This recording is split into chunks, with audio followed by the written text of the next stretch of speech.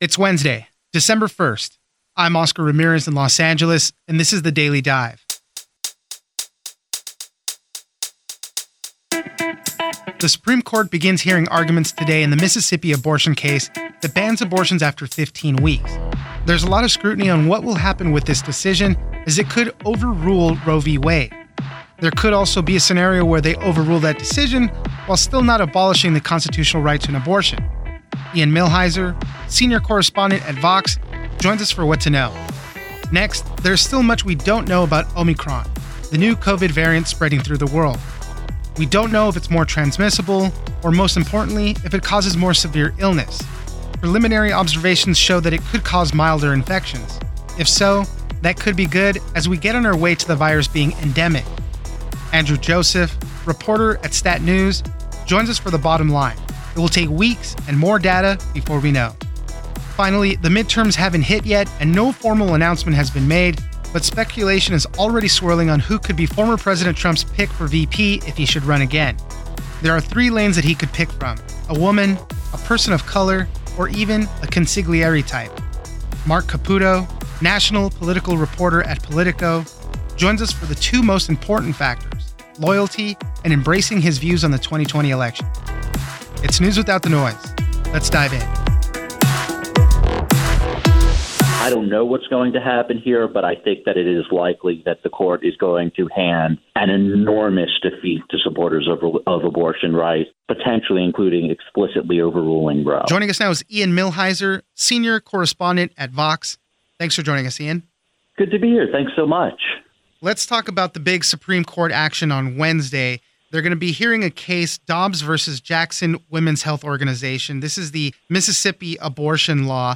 And, a lot of people are very concerned about what's going to happen when they finally deliver their ruling. They could overturn Roe v. Wade. They could do something that basically overrules it without overruling it. There's a lot of different possibilities that can happen with this. So, Ian, what are we expecting to see?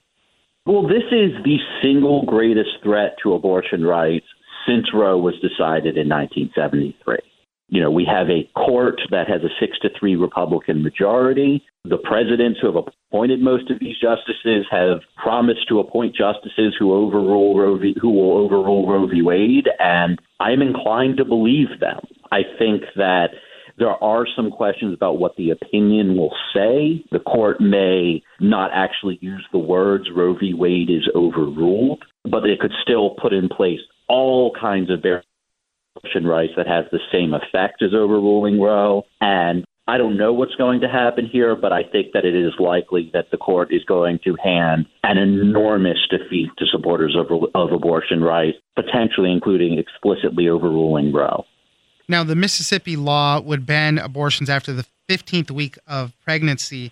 And you make a point that the question in this is very important. The very specific question presented in this one is not should Roe v. Wade be overruled. It's about pre-viability prohibitions on abortion, whether those are constitutional or not. So that's why there could be this thing where they basically overrule it without specifically saying those words, as you mentioned. To dive down into the weeds a bit here, whenever the Supreme Court announces it's going to hear a case, or at least that it's going to give it full briefing and oral argument, it also announces something called a question presented. And the question presented is the specific legal question that the court intends to resolve. The question presented in this case, like you said, is whether states are allowed to ban abortions prior to the point of viability. Viability is when the fetus can live outside of the womb. And the answer to that right now is no, they absolutely cannot. That was the holding of the court's decision in Planned Parenthood v. Casey, that prior to viability, if you are pregnant, you have an absolute right to terminate the pregnancy.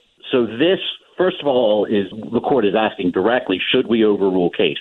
Should we overrule this part of Casey, which says that prior to viability, there could be no bans on abortion? But second of all, if you get rid of the viability line, it's not entirely clear how much of Roe is left.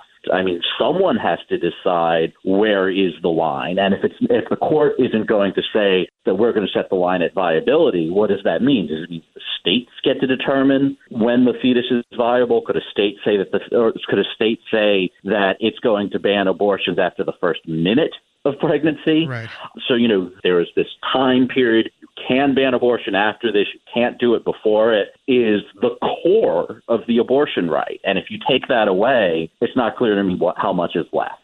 When we're looking at things, Justice Anthony Kennedy was so key in upholding Roe v. Wade. He's retired now. We know the lean of the court now. The lean's more conservative. They have this precedent of not really overruling past rulings, but there's all sorts of political implications. What happens if they do overrule it? A lot of people are going to start speaking pretty badly about the Supreme Court. There's so much that's going to happen in these decisions. Yeah, no, that's exactly right. And I mean, this is the most conservative Supreme Court that we have had since the early days of the Franklin Roosevelt administration. Like the last time there was a court that was this right wing, we were in the middle of the Great Depression. So we don't know quite yet how far these justices are going to go, but I'm anticipating that they're probably going to go pretty far. And the biggest evidence for that is the fact that, this particular case out of Mississippi involves a ban on abortions after the 15th week of pregnancy. There's another law that probably a lot of people have heard of, SB 8, the Texas abortion ban, which bans abortions after the 6th week of pregnancy. And the Supreme Court has allowed that unconstitutional law to go into effect. They have said, even though Casey is still technically good law, and even though prior to viability, people have an absolute right to terminate a pregnancy, they have allowed this 6-week ban, which clearly violates the rule in Casey, to go into effect. And I just can't imagine why the court would do that unless it intends to overrule Casey. Yeah. And the distinction is very important, right? If they do overrule Roe v. Wade, let's say, there's a dozen states that have these trigger laws you mentioned in the article that will basically automatically ban almost all abortions if they overrule it. So getting those specific words, if that's the way they rule, is supremely important. Yeah, I mean, it does matter whether the court uses the words Roe v. Wade is overruled, because, as you said, a lot of states have these trigger laws where the minute the court says those words, abortion is banned in the state. But I wouldn't exaggerate too much how much that distinction between a case that explicitly overrules Roe and a case that really finds a backhanded way to eliminate abortion right. If you don't have a right to an abortion, you don't have a right to an abortion. If the court hands down some extremely complicated, lawyered within an inch of its life decision that doesn't use the words Roe v. Wade is overruled, but that erects a bunch of procedural barriers that make it impossible for anyone to bring an abortion suit, that's still basically the same thing as overruling Roe. Ian Millhiser, senior correspondent at Vox, thank you very much for joining us. All right, thank you.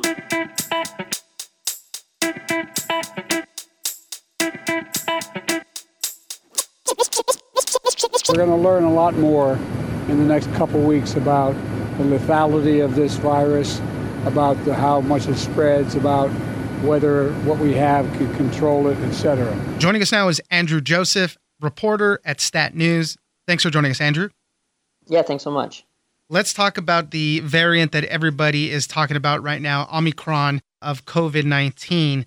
Now, there's a lot of stuff that we don't know about this. President Biden was speaking the other day and said, this is a variant of concern. We shouldn't be panicking over this just yet.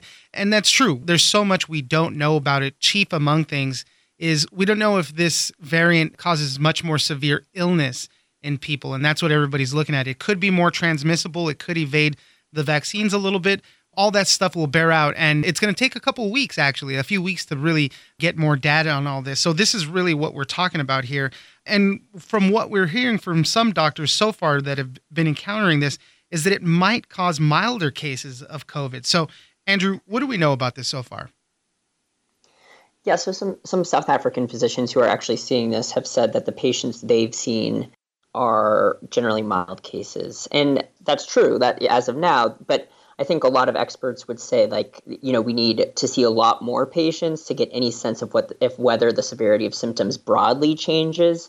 And so, and we need a little bit more time to see, the trends in hospitalizations and deaths, because COVID, for a lot of people, is a mild illness. And so it could just be that these are the patients they're seeing. The patients that the South African physicians have reported seeing have been generally younger, who are, as we all know, are more likely to have milder illness. So there's a couple other factors at play here, and we just need to see, I think, more patient data and a little bit more time to know. Tell me about the difficulties with all that, because let's say you get COVID, you get a test, it's confirmed.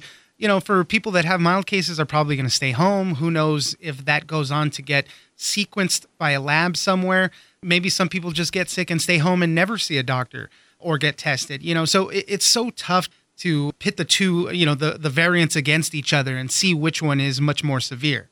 Right, because a virus, like everyone knows, is evolving, and it can influence its transmissibility. It can influence how it reacts to our immune responses. But in theory, it can also become more or less virulent, basically cause less or worse disease on average. That's a really hard one to pick up. Unless, if it's a dramatic change, like no one's going to the hospital or everyone's going to hospital, you'll pick that up more quickly. But if it's a subtle change, it's really hard to pick up, in part because there are so many other things that influence patient outcomes. Like, if you're looking in a certain area, like what is the rough age demographics of the people? Do a lot of people have underlying health conditions that make them more vulnerable to COVID? What's the healthcare capacity like? And now there's the other thing that we're seeing is that in a lot of places, there's a lot of population immunity out there, whether from vaccination or prior infections. And so that might mean that if you have that level of protection from past exposure to the virus or from being vaccinated, maybe you can't block the infection entirely, but you're going to have mild illness. So this could also be a relic of that, because South Africa's had pretty substantial waves of COVID already. And that's the exact point, right? What we're seeing in South Africa with them is they have had those waves. This Omicron variant is happening in younger people. So we have yet to see how it really affects older people or people that have those comorbidities. There's a lot still at play. That's why it's, everybody's talking about it, but it is, there's no need to panic just yet. We don't know enough about it. And even with the Delta variant, when we talked about that, obviously that was responsible for some of the big waves that we just had recently. Even that one, the jury is still out on whether it caused more severe illness. Delta's biggest threat was how transmissible it was. And actually, transmissibility is kind of the thing that scientists worry about most, because a more transmissible variant will cause more cases and thus more illness and death than even a variant that causes just more severe disease right. on an individual basis. That's just a numbers game at that point.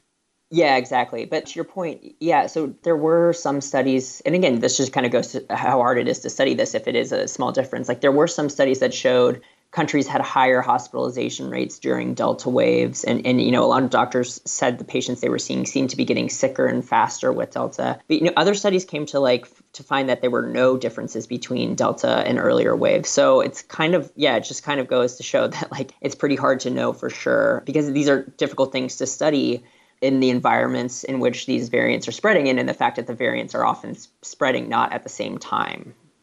Let's say people are getting a much milder illness from this new Omicron variant.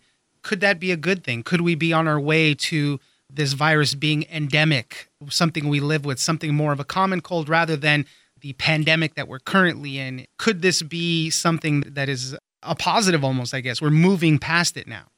If these cases really are mild, or if a greater percentage of them is mild, let's say, because it's probably not going to be 100%, that would be a great thing. Whether that means that the virus has changed to become just cause milder illness, or because it would show that prior exposure to the virus or vaccination is turning this from what can be a really serious infection into generally more of a mild infection. And that's how we kind of move, as you said, towards endemicity, as opposed to this acute emergency that we've been in now for almost 2 years.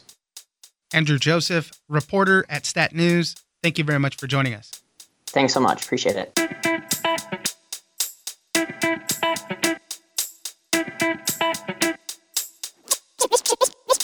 We will win back the House, we will win back the Senate, and we will win back in 2024 that beautiful white building, sometimes referred to as the White House. Joining us now is Mark Caputo, national political reporter at Politico. Thanks for joining us, Mark. Thanks for having me. Well, everybody's talking about President Trump running again in 2024. The conversation that's been going around right now is who might he pick for a potential vice president to run on the ticket with him? And largely what people are saying is that he's not bound to anything this time around. Last time when he picked Mike Pence, it was for very strategic reasons, a safe decision, let's say. This time around, it doesn't matter. He can do whatever he wants. There's probably only two things that are important to him. loyalty and if you are on board with what happened in the 2020 election as far as he tells it. So, Mark, tell us what we're seeing with this. One of the things we like to talk about in politics are lanes. And usually we talk about people running for president. There are different lanes, let's say, in the Republican Party. If Trump doesn't run, like what do those lanes look like? There's the all-Trump lane, there's the somewhat Trump lane, there's the never Trump lane, right? But we think that Trump is going to run. So the question is, what would the lanes shape up to be? What would the baskets shape up to be for Trump to make his decision to pick a running mate? And just talking to a bunch of folks, about a dozen, who talk to the president, who have talked to the president, or pardon me, the former president, who know Trump's thinking, they say they kind of see three lanes here. There's a lane where you're talking about a history-making African-American candidate to join Trump on the ticket. Another lane or another basket would be a woman, not quite as historic because remember Sarah Palin was chosen by John McCain to be his running mate in 2008, and obviously Kamala Harris is the first woman vice president. And then the third lane is this, what one person called the consigliere lane, the counselor lane, like just kind of a trusted advisor, a super chief of staff type. And that's generally how these Trump insiders, Trump world folks see the three different baskets forming, the three different lanes for Trump to kind of pick from or for these kind of candidates to run in. Now, unlike the African-American lane, the name you hear the most is Senator South Carolina. He's raising money hand over fist, and Trump really likes him. Like in our Politico story, we quoted someone who had seen the two interact and said, yeah, it was a very positive, warm interaction. In the lane for women, two names surfaced up. Marsha Blackburn, a Republican from Tennessee, is a U.S. Senator, and then Kim Reynolds, who is the governor of Iowa. She also has a little bit of a geographic advantage. You know, if you want to have someone in the Rust Belt, someone in the Midwest, she would kind of fulfill that. In the consigliere lane, in the counselor lane, we're talking someone like Rick Grenell, who was his acting intelligence chief, or Mike Pompeo, who was a CIA director and the Secretary of State. Right. Those are just kind of some of the names and some of the lanes that are coming up right now. Yeah, and it's it's an interesting consideration though too, because when former President Trump says or is telling people he's going to be running, it freezes the field really for anybody else that might have those presidential ambitions. The other name that's been floated around a lot, Florida Governor Ron DeSantis, who, let's say if Trump didn't run, seems like he might be a shoo-in for the GOP there. And even in the Trump circles, they float his name as a potential running mate just because he's pretty popular. Although there's some other, I think you noticed some constitutional issues possibly with running with somebody from the same state. I don't want to get into too many specifics about the quirks in the Constitution because it's boring and I'll probably make some sort of mistake as a result. The bottom line is that in the original constitutional system, the two top electoral college vote getters would become president and vice president. And then that got changed so that you could kind of run on a ticket. But the vestige of that old electoral college system still kind of remains embedded in the Constitution. So if someone winds up from the same state as the president, if a running mate does, and it's a close election, that vice presidential candidate might not actually get the electoral votes to become vice president. And then it becomes some sort of complicated situation. Right. It can wind up ultimately adjudicated by the U.S. House, is the best guess. So, yeah. But as for Ron DeSantis, a really interesting dynamic between him and Trump. Trump actually floated DeSantis' name as a vice president. So Trump is obviously thinking about who his vice president might be. But a lot of people who understand Trump's thinking think that Trump actually said that to kind of put DeSantis in his place. Because in the GOP, DeSantis is becoming more popular in some quarters than Trump himself. And there's a little bit of kind of eyeing the young, energetic young Turk, the young upstart from Trump, like he's the old bull. So this was kind of widely seen as Trump sort of hip-checking DeSantis a little. A lot of the people I spoke to think that if for some reason Trump winds up picking a Floridian, which is less likely, constitutional reasons that we just mentioned, it's probably not going to be Ron DeSantis. In fact, it might be Jeanette Nunez, who's the lieutenant governor. She also has the advantage of being Latina. She would be the first Latina vice presidential running mate or vice president if elected. Mark Caputo, national political reporter at Politico. Thank you very much for joining us. Thanks for having me. I appreciate it.